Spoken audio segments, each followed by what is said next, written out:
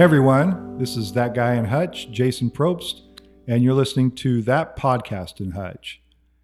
Today I have somebody in the studio with me who was trying to think about how to describe him. All I could think was this is a guy who has done a lot of different things in his life, but the word that comes to mind quickest for me when I think about John is resilient. One of the things that really wanted me to bring him in was the fact that this summer he was in a bicycle accident where he was riding and he got hit by a guy on a motorcycle. And next thing I knew, he was out riding again, and it didn't seem to take very long at all for him to recover. But in addition to this, he's got an over 30-year career in the military.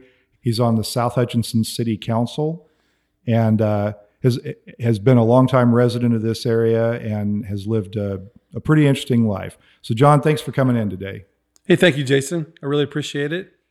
Resiliency is a good thing. Yeah, absolutely. So I mentioned the bicycle accident, and that was kind of one of the things that I really want to talk about. But I want to back up a little bit from that and talk about a couple of other things. First being your military service. You said you were in the Army and the Army Reserves for 33 years, right? Yes, sir. I joined in July of 1986, active duty. And then when I got off of active duty at the end of 1989, I waited about a year and then I joined the Army Reserve.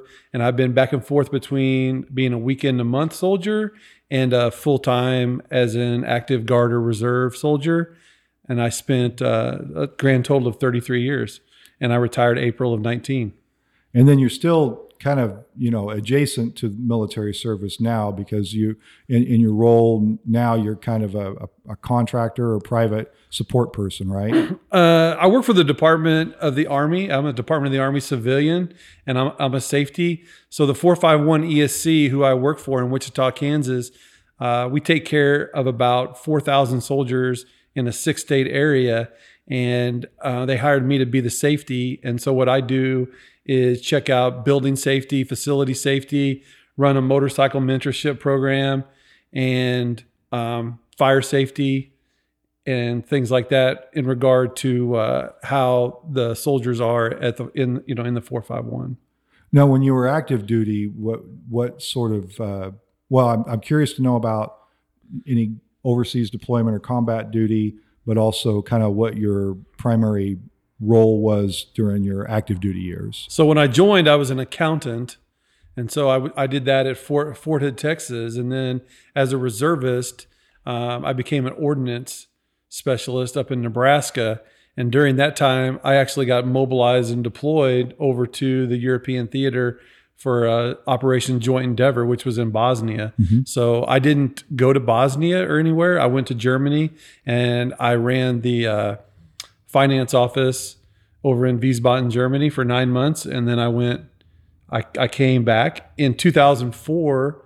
I got called up again and I deployed to Fort Riley.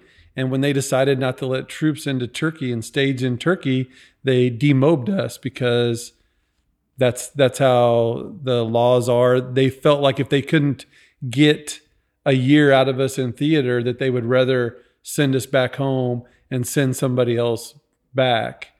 And after that, I have been deployed a couple times, but never to theater. I've been to Fort Campbell. I've been to Fort Hood. I've been to a couple places, and they've just never seen fit to send the old guy over to theater, I guess. Well, when you said you were an accountant, it struck me that it is true that there really is a job for anyone in the military, right? You never think that there's a need for accountants, but there is. You have bookkeeping that needs to be done. Yeah, my primary job, there's two different kinds of accounting. So there's accounting like pay the soldiers or whatever, and then there's also accounting like contracting. Okay. So there's usually like two different offices on a base. And so the contracting will pay for, the copiers and everything that goes in, the food that comes into the DFAC and all that kind of stuff. So it's like a city. So when you're the Army is like a big business. Mm-hmm. And so every big business has got a comptroller and a comptroller's office. Yeah. And so that's kind of what a finance office is. And the comptroller's office in a big business, they do the same thing. Some of them pay the people and some of them pay contracts. And every base is basically a city. You have infrastructure, you have Yep. all these things that are going on, right? Yep. Yeah. You got guys that fix the buildings, guys that build the buildings, you guys pumping gas. You've got guys at the hospital. You've got guys everywhere. There is a job for everyone. Yeah, that's amazing when you think about all the moving parts of something. I actually have a friend, and his son is in the Army band. Really? See, people would never think like, oh, every once in a while you see like, oh, how do these guys get in the band? Yeah. And so if you know somebody, it's quite a process, and they're very elite. Yeah. Kind of band members, but it'd be cool duty. And then there's also one of the soldiers I know pretty good that he's out of Haven, and he was part of the President's 100 or the people that marched in front of the tomb. Oh, wow. And all that. Yeah. So and I've known when I was in high school, I was involved in music pretty heavily, and it was always known that the Army and Air Force bands were two of the best bands that you'd ever come across. Yeah, they're pretty hard to get into. Yeah. Yeah. They wouldn't let me in, I'm sure. So during your, like somewhere in there while you were in active duty, I can't remember what year you told me before, but you became kind of involved in competitive cycling and running and things like that. I did. Back in 99, I decided that I might be getting too old to play basketball all the time. So I wanted to find a different sport. And my sister said, hey, let's sign up for a triathlon. And I figured, you know what? I can do that. I can run. I can swim. I'll do whatever. I was a swimmer in high school. So I decided I would do that. And I really enjoyed riding the bike. So I did the triathlon, but I kept biking more. Yeah. And so I have done some triathlons, but I really like cycling, and I cycled a lot in the time I was living in Nebraska. There's pretty active guys up there, and, we rode, and I'm a competitive person. So if you have a race, I'll probably sign up for it. Yeah. And you've raced for quite a while with a group here. And I see you guys usually blowing, if I'm on the road, you're blowing past me, but tell me a little bit about that group. I do slow down and chit chat, Jason. You know that. I do know that. So I'm the president of that, and that's the Midwest Masters Cycling Team. Prior to that, it was River City Racing, and the person that ran it was a guy named Dr. Bob Bruce, and he turned it over to me in 2010, and I've kind of ran it ever since. We put on races here in town, and we put on rides, and we put on races in Wichita. And we try to have just a good group of people, and we try to get together and have group rides. And, it's about camaraderie and fitness. And, we do sometimes ride fast and ride past people. A lot of people don't know, but Hutchinson is on the transcontinental bike route. Mm-hmm. And so if you ride on a Saturday or a Sunday morning and you're up on 95th Street or 82nd, you can see people coming by with all their bags and different stuff. And we always slow down and ask them, hey, where are you from? Where are you going? I'm always curious. You see people with solar panels on the front of their bike, like charging up batteries and stuff like that. You see some different stuff. And it's always nice to chit chat with them. Sometimes they ask you like, hey, where's a good place to eat, or where's a good place for whatever. So I feel like we're doing our little Reno County service or whatever by trying to help out the transcontinental guys. I love that. Particularly like May and June is when I tend to see most of the transcontinental riders. And I'm like you, I always try to catch them and talk to them because you never know where they're from. A lot of times I'll talk to them and they're from England or France or somewhere in Europe. And it's just fascinating to me that they're out here. Last year, I think I ran across a pretty young kid. I think he was maybe 16 or so, and he was doing it. And I thought, it's pretty remarkable the stories you can get out of that. Yeah, I've seen them. They've either been loaded down. I even met one guy one day that was pretty fast. He was a college kid, and apparently he was traveling across the country, and all he had was like some flip-flops and a pair of shorts and his debit card. And that's it. Yeah. I was like, what? He was like, yeah, they get, the warm showers website. He got some places to stay, and he just was like, I'm going to do this low tech or whatever. And he was riding a lot of miles, but from riding bikes that if you don't have to carry any stuff on your bike, you can really ride a lot It's all the faster. better. Yeah. Yeah. So he was getting after it. Well, it's funny, and probably is worth taking a minute to explain to listeners who don't cycle and don't know some of these things. On that transcontinental trail and throughout the country, there's a whole kind of underground network of places for cyclists to stay or get resupplied. If you join the Adventure Cycling Association, you can get the transcontinental maps and see where all the hostels are. And if you get that, you'll find out that at Hutchison, if you go to Harley's, you can find out where you can stay here in town. And there's a place over in Newton you can stay.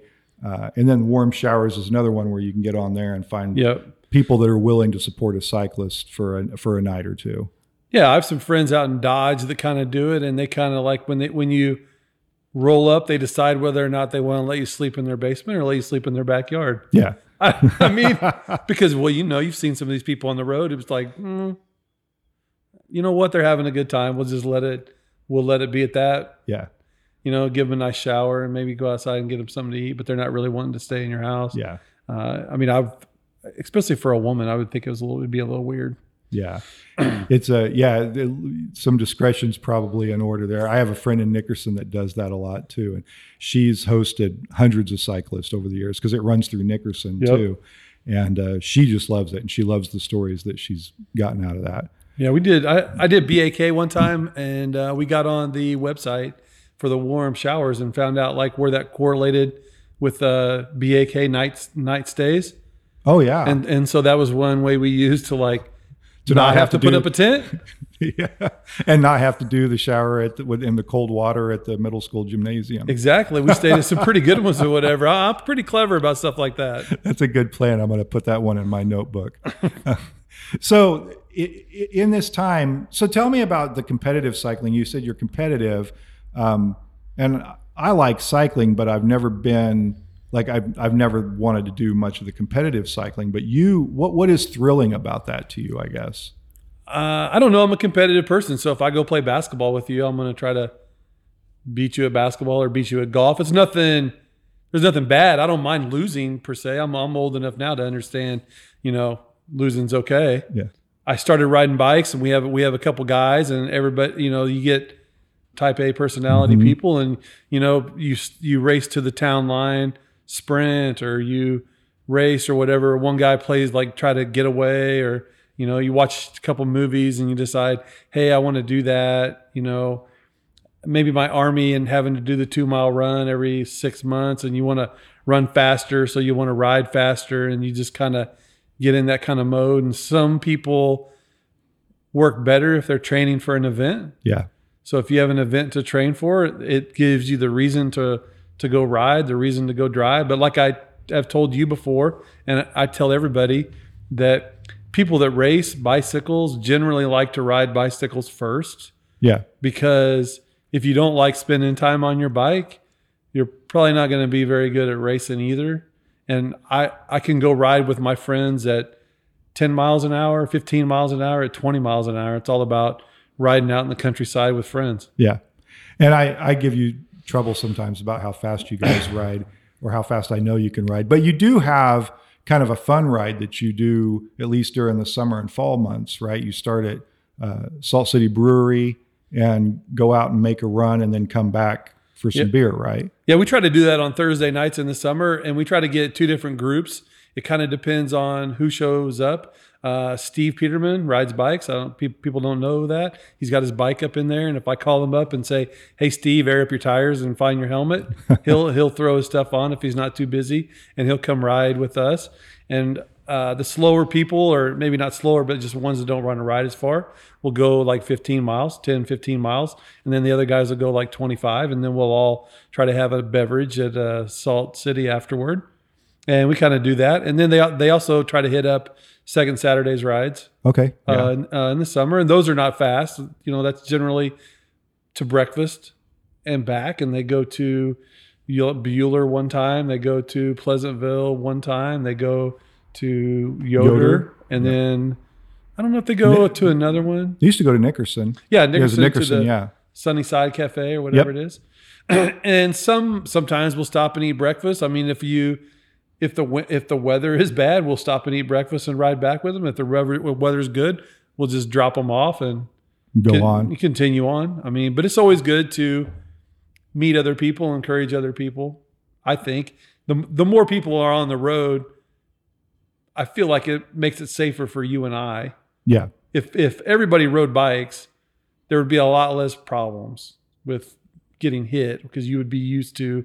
I feel the safest riding my bike places that I know that other people ride bikes. Mm-hmm.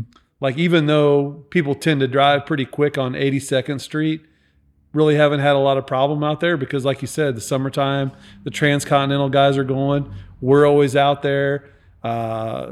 Ron Pfister is always out there riding. There's a lot of people that ride on 82nd Street. So you'd think the locals see you. They get kind of trained to watch for cyclists on those roads, right? I feel like that. Yeah. Old 61 is another one. Yep. I mean, even though they had an incident out there a couple of years ago, Old 61 is another one. There's a lot of cyclists. And there's a big wide shoulder. Yeah. So, that's a good one to ride on. I feel pretty good on that one. I feel really good down by where I live in South Hutch on Trails West and Whiteside.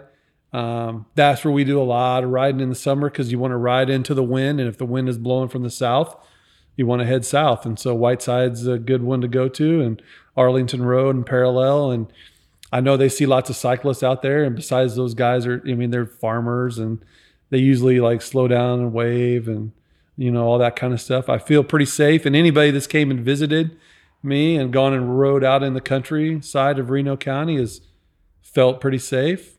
And, they kind of like, hey, I'm kind of jealous of the good riding that you have. It's flat and it's windy and it's hot, but dang, the cars are kind of friendly. Yeah. It's not that way everywhere. There are some places where the drivers are a lot less friendly to cyclists. Yeah, I mean, I raced and I also did race across America. So I've ridden in a lot of states or whatever. And I've ridden through St. Louis in rush hour traffic. And yeah, I'm not signing up to do another one anytime. I mean, if they asked me to do one for them, I would. But I'm not going to go ride over there just for the heck of it. When did you do Race Across America? 2012. Okay. And what is that? Is that... People know about that, like super fast. People are trying to get through on the Trans Trail as quick as they can. But what is the Race Across America? So the Race Across America was a precursor to the Transcontinental Race. Okay. So it starts in Oceanside, California, and it goes to Annapolis, Maryland. So roughly 3,000 miles.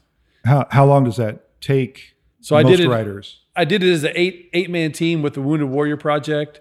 I did it in 7 days, 2 hours and 50 minutes as part of a team. So we do it like a giant 4x100 relay. So we had like 4 guys sleeping in the motor coach and 4 people riding one at a time. And you rode as fast as you could for 45 minutes or so and then hand it off to the next guy. And we would do that. And so our 4-man team would do about 200 miles. And then the next 4-man team would do 200 miles. And we did that across the country. Okay. And in addition to 8-man teams, there's 4-man teams, 2-man teams, and individuals. So the individuals, some of the individuals, like 10 days. Wow. 11 days.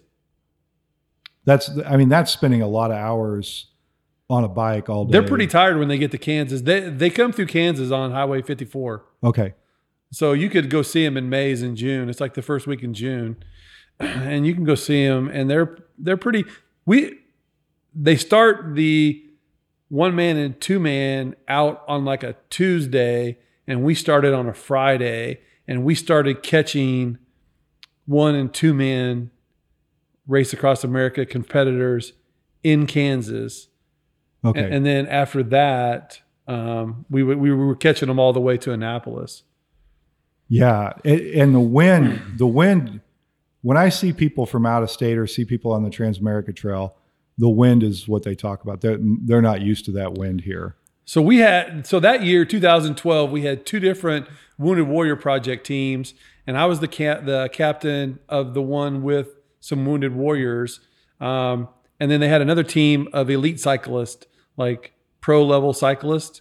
And so the pro level cyclists hit Kansas a day before we hit Kansas, and it was 100 degrees, but they had a prevailing southwest westerly wind. Okay.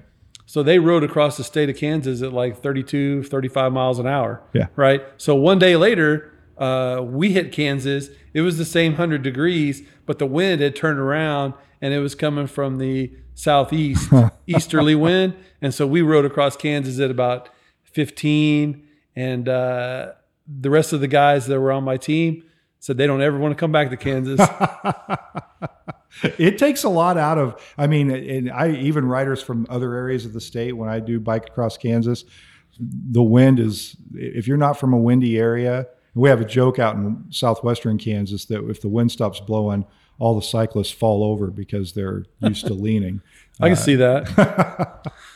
I noticed my last year at Fort Campbell, Kentucky, when I was deployed there, I hooked up with some cyclists and I would go to their group rides and they would complain if it was 10 miles an hour. It's almost uncomfortable if the wind's not at least 10 miles an hour. I think they even, if you watch the weather, if you get on and look at the weather in like Tennessee, the weatherman says it's going to be really windy today. It's going to be 5 to 15 from the whatever direction, right? And when I watch the news in Kansas, 5 to 15 is a mild day. They don't even mention it. No, they don't even mention it. They don't mention it until it gets to be that 15 to 20, a little breezy. And then if it says 25 or more, then it's going to be windy. Yeah. We don't even give it a second thought. Yeah, they have no idea. They have no idea. Well, so I want to come up to in 2005. You're riding competitively and you're racing, and you ran a race, I think, in the Flint Hills. Bizarre. Yeah, and after that, you didn't feel well. On the way home, you didn't feel well, and you went to the hospital, went to the doctor, and they said you're having a heart attack. And when that was all said and done, you were in Salt Lake City getting a heart transplant. Well, they did triple bypass that night. Dr. Levinson was the guy that did my triple bypass. And so, but the blood flow was cut off for over 12 hours. So what that does is destroy a lot of heart tissue. And so they didn't know if I would need a transplant or they didn't know what, but they were surprised that I was alive. And I went home. That was in April of 2005, but I was in heart failure and I wasn't really getting any better. I actually was getting worse. And so the decision was made that I should go to Salt Lake City in July. And I went there in July, and on August 5th, I received a heart. And so it was a little bit of a process. How old were you at the time? 36. 36 years old. Did anything about you're really healthy, right? You're running competitively, you're biking, you're doing all these things. Nothing to indicate that you would have a heart attack or heart failure, particularly at 36? No, nothing. Actually, I had like a week before, I had a physical with the Air Force Base or whatever, and the guy was like, "Wow, you're in great shape." I wish I was in as great a shape as you. I don't know. Maybe that was a curse or something. I don't know. The previous year, I took the anthrax series of shots like 2 different times because they lost our shot records, and so my doctors think that potentially there could have been an issue with my heart and the vaccination.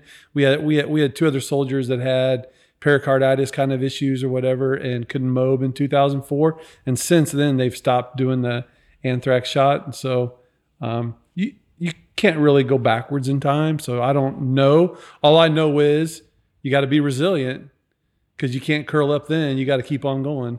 Well, so talk about that a little bit. To me, it doesn't seem that there's anything more invasive or like fundamentally shocking than having your heart taken out and somebody else's heart put in. So can you talk about that process a little bit? I mean, I have never met anyone aside from you who's had a heart transplant, and talk about the recovery process too. So I was in Salt Lake City. I was in the ICU. So if you're in the ICU, you kind of move to the top of the list, and you don't really, you need a transplant, but you don't think about it as much as that. You just think about like, okay, well, tomorrow morning I'll have Raisin Bran. I'm going to have some coffee. I guess all you can do is pray and, hope for the best. And My doctor was pretty convinced that there was a lot of healthy people out there. So if something bad happens to one of them, then that's a good chance to get a good heart. They do have really good 5, 10, 15-year prognosis. So that was a good place to be. And I was at LDS in Salt Lake City, Utah. And my doctor was a guy named Dr. Dale Renland, who's actually one of the founding fathers now in the LDS church. And so I saw him every day, and he really believed in his job, and he believed in people, and he believed in medical intervention. And he was pretty convinced that they would get a heart for me, and it would be great, and my prognosis would be great, and he would send me forth to do great things and tell people that I'm not disabled. Yeah. And so I didn't really think about it too much until I found out, like, hey, today's your day. We found a heart. It's out in Montana. The person passed away. They were an organ donor. The surgeon went to get the heart. He's got it. He says everything is great. We're going to prep you for surgery. And so then they wheel you in, and they do surgery, and you say goodbye to your wife, and then you wake up the next day and you got a new heart. And the heart you got was, if I read the story right, it was like a 19-year-old, right? It was 19-year-old. 19-year-old from Montana. So the way the hearts work, I'm a big guy, like 6'3", and at the time, like 200 pounds at the time. And so it was probably from a guy, because it has to go in the same size cavity. Mm-hmm. But other than that, I don't know the name. I don't know anything. And everybody always asks, like, hey, do you like chicken fajitas now, and you didn't like them before or something, or some crazy thing like that? And the answer to that is no, probably. Yeah. I've written them a couple thank yous, and the way it works is they have to be receptive. Mm-hmm. Now it's been 15, 16 years. I think as a parent, I would probably want to know, like, hey, the person that got my son's heart or whatever is doing great things. He's gone forward with his life. He's seen his kids graduate from high school, seen them graduate from college, all that kind of stuff. I mean, I think as a parent, we would all want to know that, but like I said, the choice is up to them, and maybe they're still not ready for that. I don't know. Could be. I mean, I can't imagine that everybody's going to handle that differently, and I can't imagine many things that are worse than losing a child. So I guess I can understand that.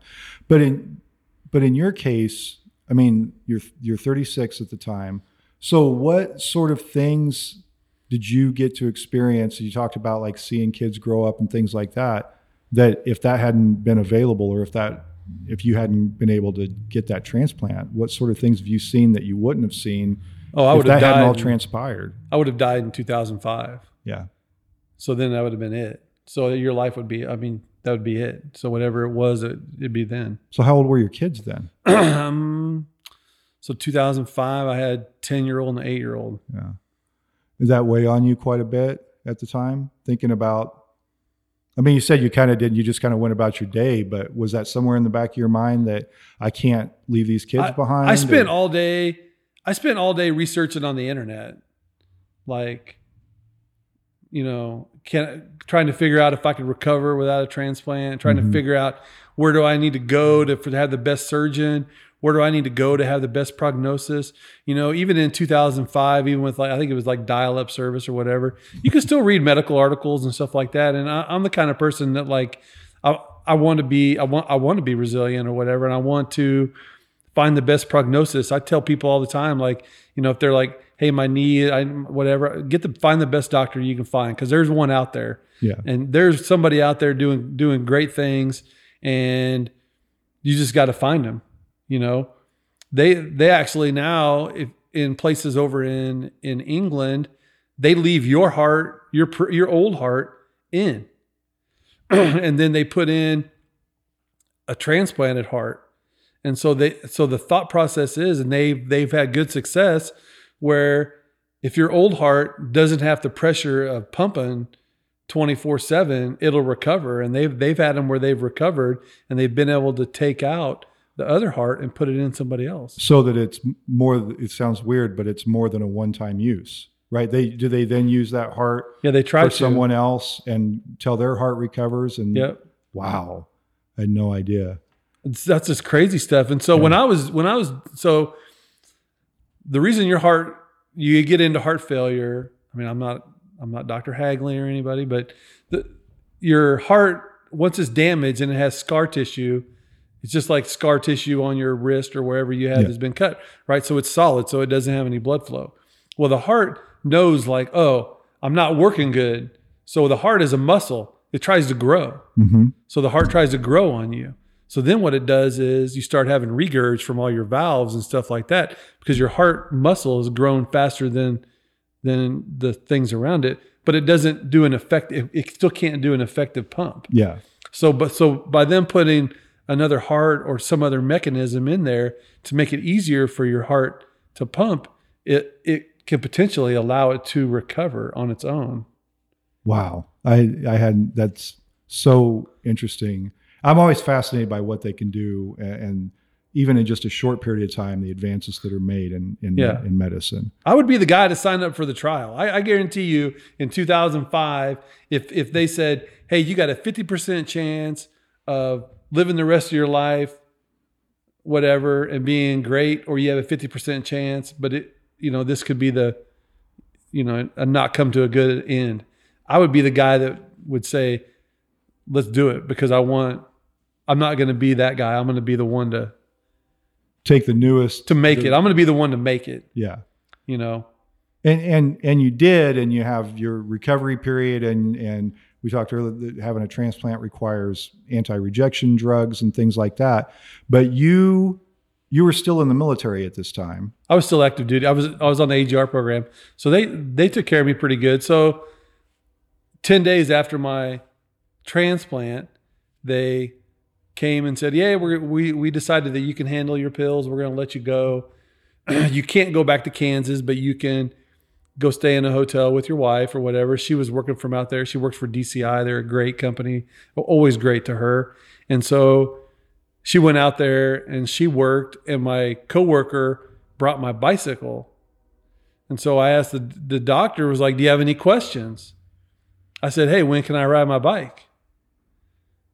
And my wife was like, oh my God, you can see the look on her face. She's probably right? horrified, right? She's like, oh my God. And so the doctor was like, hey, you can ride your bike. You're good. I put you back together, John. You go ride your bike. And my wife goes, you do know that he's clipped onto his pedals and all that kind of stuff. And the doctor was like, try not to fall. And so I went back like 10 days, 11 days. I went back and I had my bike and I had my stuff, and they got a lot of bike trails. And so I had a friend out there, and my friend would supervise.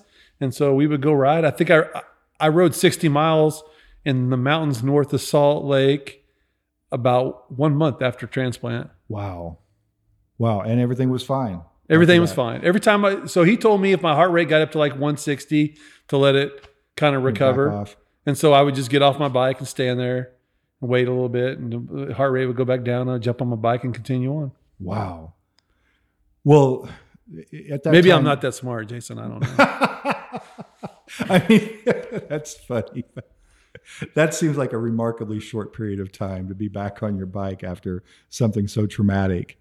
But you, in that process too, you wanted to stay in the military. And in the stories that I read, the military had the Army had some concerns about, keeping a guy. They had a lot of concerns. They have a lot of concerns about immunosuppressant meds, and they said, oh, you're going to retire, all this kind of stuff. And I was thinking about it one day. I thought about what the doctor said, like, hey, don't let them label you as being disabled. And I was looking in the mirror one day, probably shaving or whatever, and I was like, they're going to make me retire. They're only going to give me half my check. I think I'd like all my check. I don't feel like I'm disabled. I can do my job. So I set about to fight their we're going to retire you deal. And you appealed it. I appealed it. Yeah. And in the end I won, because in Army standards, like the gold standard of the Army is, can you shoot, fire, and communicate? So that means, can you shoot a weapon? Can you run and do whatever? And can you communicate? Can you carry a rucksack? Can you do a PT test? Can you do all the physical physical and mental requirements of being a soldier. And if the answer is yes, then the answer is yes. Yeah. And so the answer was always yes. And so if they would have done a better job getting rid of me when I was sick, then the answer wouldn't have been yes. But they didn't get me gone. They didn't get rid of you quick enough. They didn't get rid of me quick enough. So then they're stuck with me because by then my heart is good. And so, and they have no valid reason then to get rid of you, because at that point you're able to do all the things you need to do. I was able to do all the things, and the doctors were like, well. And so, I became the only one, and I was the only one. I'm still the only one that they ever let stay. Like in the whole, yeah. That was in the story too. All the services, even to this day. When I went to Fort Campbell, they because I was deployed over there, they're like, hey, you need to go down to the TMC, the Troop Medical Center, and that's where you're going to meet your little doctor or whatever, PA for the year, right? So I went down there, I filled out all the little paper, like pre-existing conditions. I mean, all the paperwork. I filled out the stuff, and the guy was like, he must have thought that I was a Fruit Loop and wanted to go to the mental ward, because I wrote down there like heart transplant. And he was like, heart transplant? You can't be in the Army. And I was like, well, my name is on here. It says Fairbanks. It says Army. I said, I didn't know I couldn't be in the Army. I said, I'm here. I'm getting paid. And he was like, yeah, I'm going to have to do some research on this. Come back tomorrow. So he probably Googled the same thing or whatever. Probably and saw found the same story I found. He probably found the same story you did and read it and was like, wow, I got the unicorn. The unicorn's here. Yeah. Because I think the story said there were maybe at the time the story was written, 10 active duty military people who had heart transplants, but all of them except you had been retired after that. Yeah. And it's still the same. There haven't been any more. I helped a couple guys that have had heart incidents and had to have AICDs, which is a defibrillator. And so they previously they were making them get out, and they found me via this story or whatever, and I told them the same thing I just said, like, hey, if you feel like you're not disabled, then fight. Yeah. Because if you don't fight, they're just going to retire you. And so they've fought it, and a couple of them have won it, and a couple of them not. But But it's nice to be able to help people navigate some of those pathways, right? When you understand, you've done it and you know how to do it. It's nice to be able to help other people along Always. the way. I mean, that's how we are as humans. And, I think that we need to help other people. Yeah. So speaking of helping other people, we'll forward to this summer, and you're riding with your cycling group. Yep. Just north of town, and anybody locally will know Hendricks is one of those pretty common bike routes too. We typically head out Hendricks, go up to 82nd, and then go from there. And you're about 36th Avenue, just on the north edge of town, and you get hit by a guy on a motorcycle, throws you off the bike. And a nurse lives right there, and she comes out and starts. She was actually just getting off from work. Really? So she was like, just got out of her car and heard the commotion or whatever. And it was right at the end of her driveway. And Lacey came out there, and she was like, hey, what do you? And I was like, one foot was unclipped, and the other one, I was fighting to get my other foot unclipped or whatever. And like, she was talking to me, and I was like, well, I think I can get up. I said, I don't think it was that bad. And she was like, of course you were. Huh? Of course you were. She was like, she was like, no, you need to stay where you're at. And so she was like, you need to stay where you're at. Just stay where you're at. I'm a nurse. Well, she was wearing her scrubs. I'm a nurse, this and that. And so, my buddies were right on the scene too. And so I didn't really know it because it's really hard to see like the outside of your left ankle, because it was below the actual ankle bone, but the guy's foot peg went into my foot. Oh.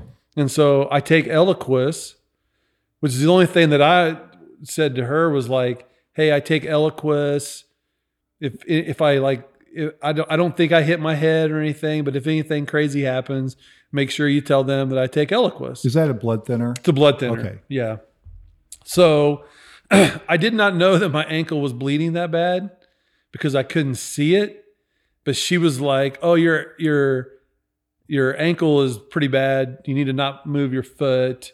And she was like, I have a wound kit and I have this and that in the car. And so she directed her husband to go and get the stuff. And then when he came back out, and they had a pillow, I'd like put my head on a pillow, and they instructed my buddy Tyler Knoxted to like apply pressure and all that kind of stuff or whatever. Meanwhile, they called 911 and the police had showed up, and the guy also crashed. And so, because if you hit me, you're probably going to crash too. So he crashed, and Justin, the guy, Lacey's husband, he went and grabbed the guy in the motorcycle and brought him back. I could see out of the corner of my eye, but she wouldn't let me get up, because I was like, she didn't know if I'd done anything to my spinal cord. I mean, I don't know, but at that point, nobody knows. You've been thrown off your bike. You've been knocked over.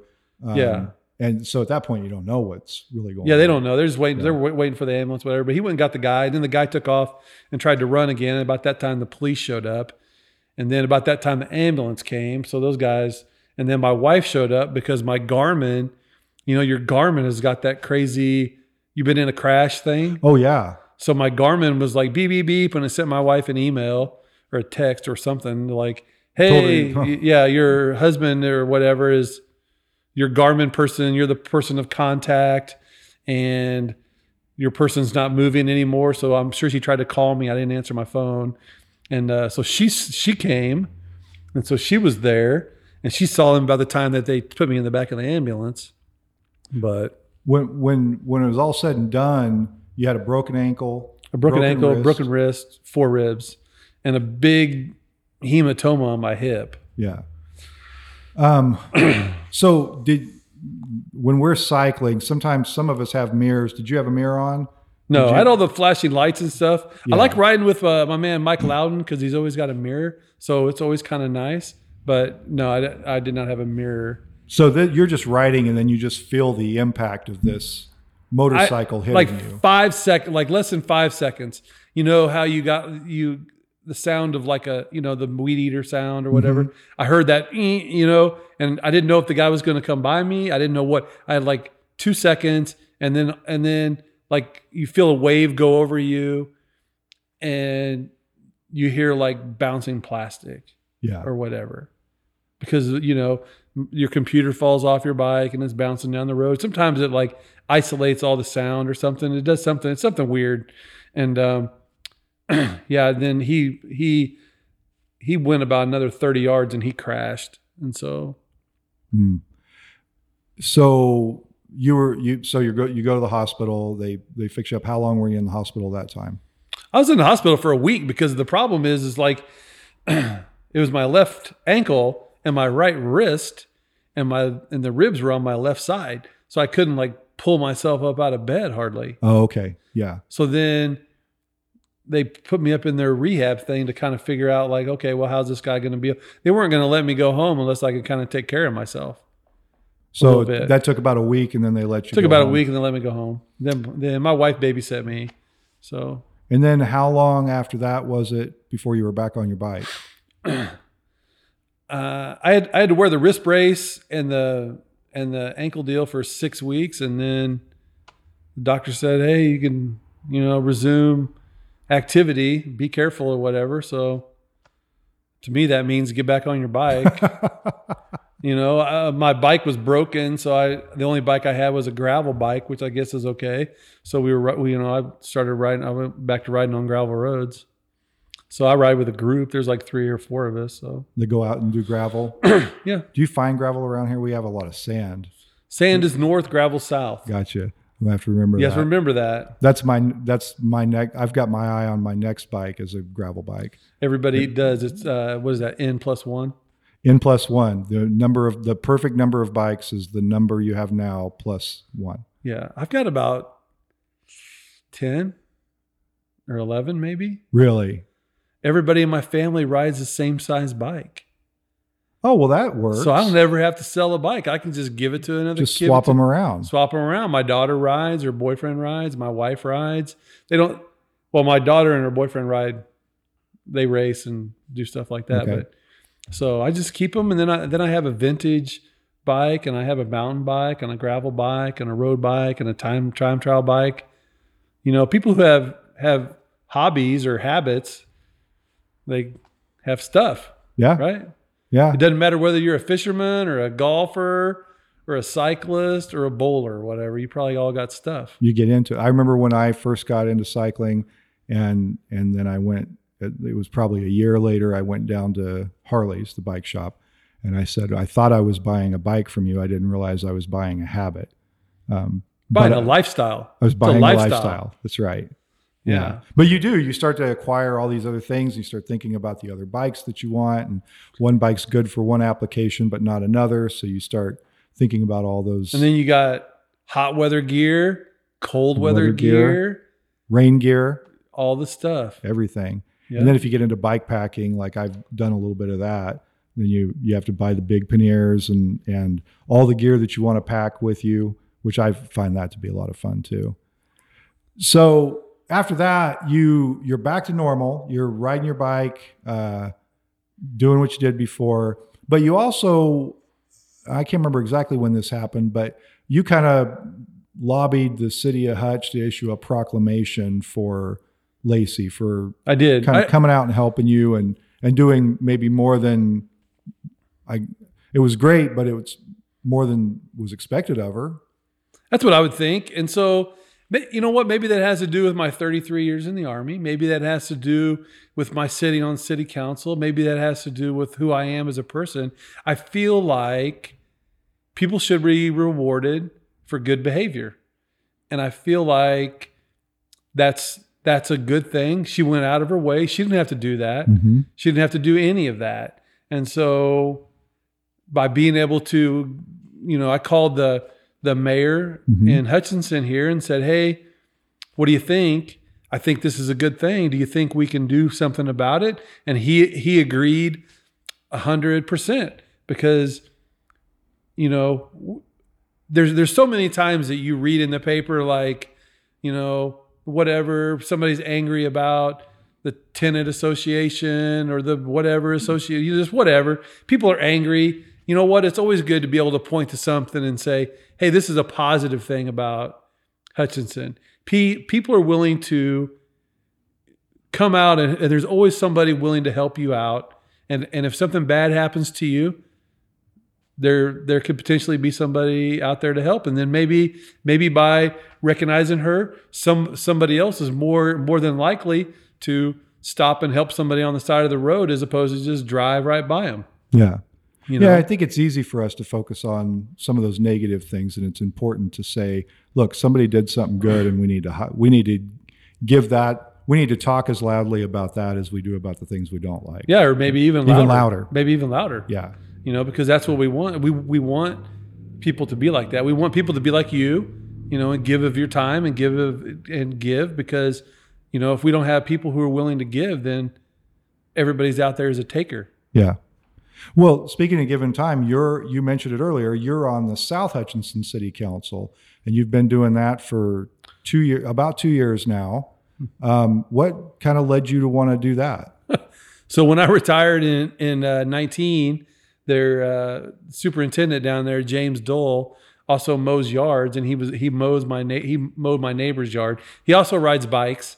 So we have a little bit of a cross. I know James a little bit. And so he would stop over at my neighbor and he was like, come on, John, we need some young people on city council. I know you're not doing anything. You need to run for city council. You need to run for city council. And it's kind of weird because my license plates expire in May, right? So I was down paying for my license plates and there was a sign and it said like, city voting office or whatever it is. You probably are familiar with whatever that sign said. And I was like, you know what? Let me go down here because James told me that June was the deadline and my plates expire in May. So I was down there prior to the deadline. And so you just went over to the clerk's office I just went over to the clerk and filed. While you're paying your tags. While I was paying my tags. I was like, you know what? I think it was like $35. I said, for $35, what the heck? Yeah. What is it? One night every 2 weeks or whatever? It'll be okay. Right. I I did it, and like at South Hutch, you really don't have to run per se because there's not a lot of people that want to do that. They have had some issues that I actually knew nothing about because I was gone, and I have enjoyed being on the South Hutch City Council. Have you learned quite a bit since you came onto the council? One of the things I found is in the legislature is all these things I didn't know anything about. These other parts of the world that I may have known that much, just a little tiny bit about, but as you get into it, you start to learn a lot more about how things work and how they fit together. Water, maybe learn about water. You learn about water, learn about infrastructure, learn about drainage. Yeah. So we learned about, because we've dealt with all these kind of things. We're currently dealing with water, and we have dealt with, we've tried to be good for our citizens in regard to the floodplain and some different things like that. And we've paid for some, engineering and some different things or whatever. And so we feel on our city council pretty good about trying to be good to the citizens or whatever. And so trying to do the right thing. We're all pretty happy about living in South Hutch. Mm-hmm. I mean, to me, it's a great, like, unknown community. I always joke, like, come to South Hutch, we spray for mosquitoes, right? I used to live over on West 28th Street. You go outside in the summer sometimes, and the mosquitoes would about carry you away. You couldn't hardly get anybody to spray for them. You couldn't hardly do anything. South Hutch, they're spraying you could probably call down to the office and say, hey, there's a lot of mosquitoes in my neighborhood, and they'll spray the next week. Yeah. So I just, South Hutch, it's 15 minutes closer for me to work. Yeah. And they spray for mosquitoes. So for me, it's a win. It's a win. It sounds like you found a home there. I did. Well, as we kind of come towards the end of things here, I want to, I guess I want to ask you about, as we have this conversation and we've talked about all these things, and I said at the beginning that the word that I think of first with you is this resilience. And I think as you talk about some of the things you've done in your life, it's pretty clear that you just kind of have this attitude of resilience. It's more not just the saying I'm going to be resilient, but it's an attitude too. Can you talk about that a little bit, about the importance of having that sort of outlook on life and having that determination? I mean, when I think about it, it's like you're really driven to say, I'm not going to let this thing stop me, and it doesn't really matter what it is. Like, kind of where does that come from, or how did you develop that, or is that just done from living? And maybe all the above. I talk about it with my friends about sometimes what's in your DNA is in your DNA. I mean, I don't know. By joining the Army when you're 17, is kind of still young and a little bit impressionable, and so you kind of get that maybe beat down a little bit, but then you realize, like, okay, well, I can't let anything beat me down. And then once you decide that in life, then you're going to be resilient.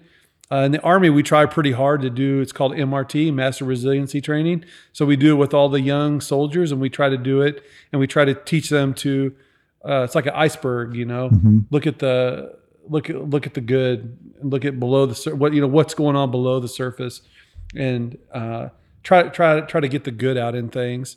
And maybe I've tried to do that. I've talked to these resiliency. They send out trainers, mm-hmm. and they're all like, hey, John, this and that. They try to get me to be a trainer a couple different times. They're like, yeah, you probably don't need the training. You are resilient. You are what we want or whatever. And it's like, well, I mean, everybody can be this way. I think it's a mindset.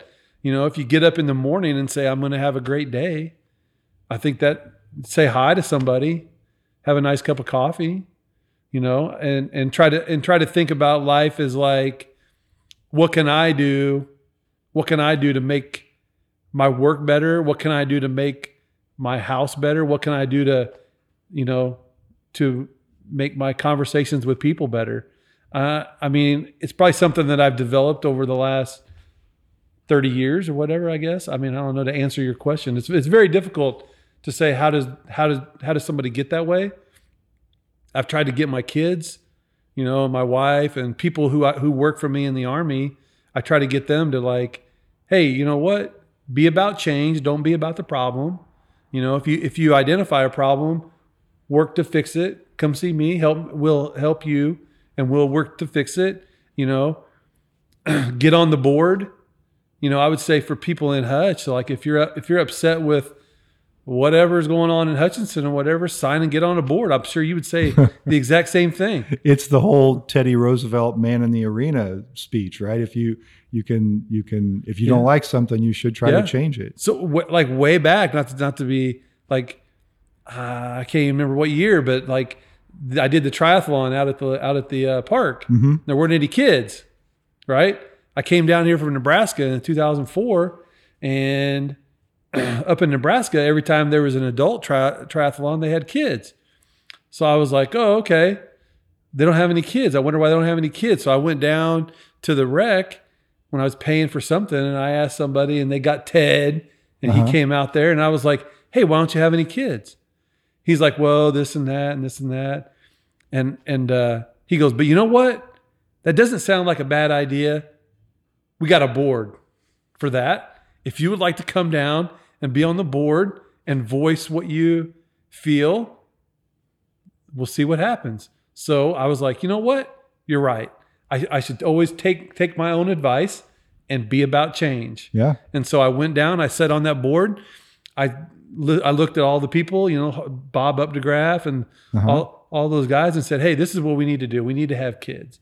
All these adults that do triathlons, their kids want to do it too. And I said, if you think about in the spirit of the community, if you think about kids, what kid doesn't want to ride a block, around the block? Mm-hmm. What kid doesn't swim in the pool? And what kid can't run a couple 100 yards? So, bang, Salty Pup was started. There we go. Yeah. And so, anybody in the community can do that. Sit on the Vitality board or sit on whatever interests you or whatever. That they have gardening board. They got all kinds of stuff. Yeah, there's a board for a lot of different things. There's a board for a lot of things. If you're interested in anything, you can find a way to make a difference. Yeah, we need to be about it, because if you're not, then everybody just is taking. Then it's a lot of people just pointing out the problems and not trying to find the solutions. solutions. You can get on Gossip Hutchinson and see that if you want to do that. Yeah, that's right. Right. Well, thanks for coming on today. Thanks for talking to me about your life and your experiences. I was really glad to dive into that a little bit more, and appreciate you sharing that with everyone who listens to this. Hey, thank you, Jason. I really appreciate it as well. And it's always good talking to you. And you know what? Maybe you can ride a little faster now. Get a gravel bike and come south. That'll work. I can do that. Come south and ride with us.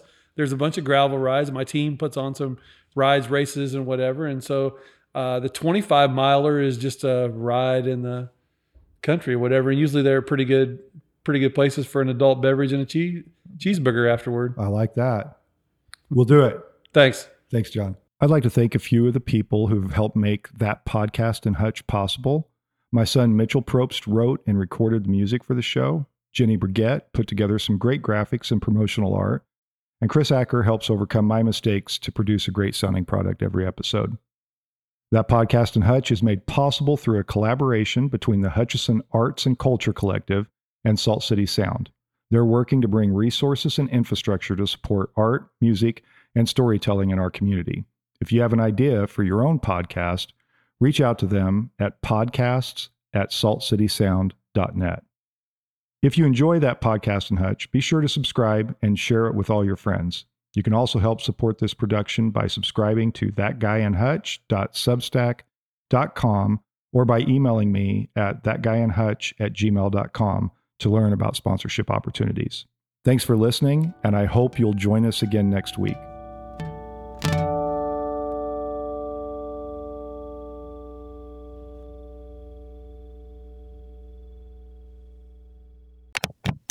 A Salt City Sound production.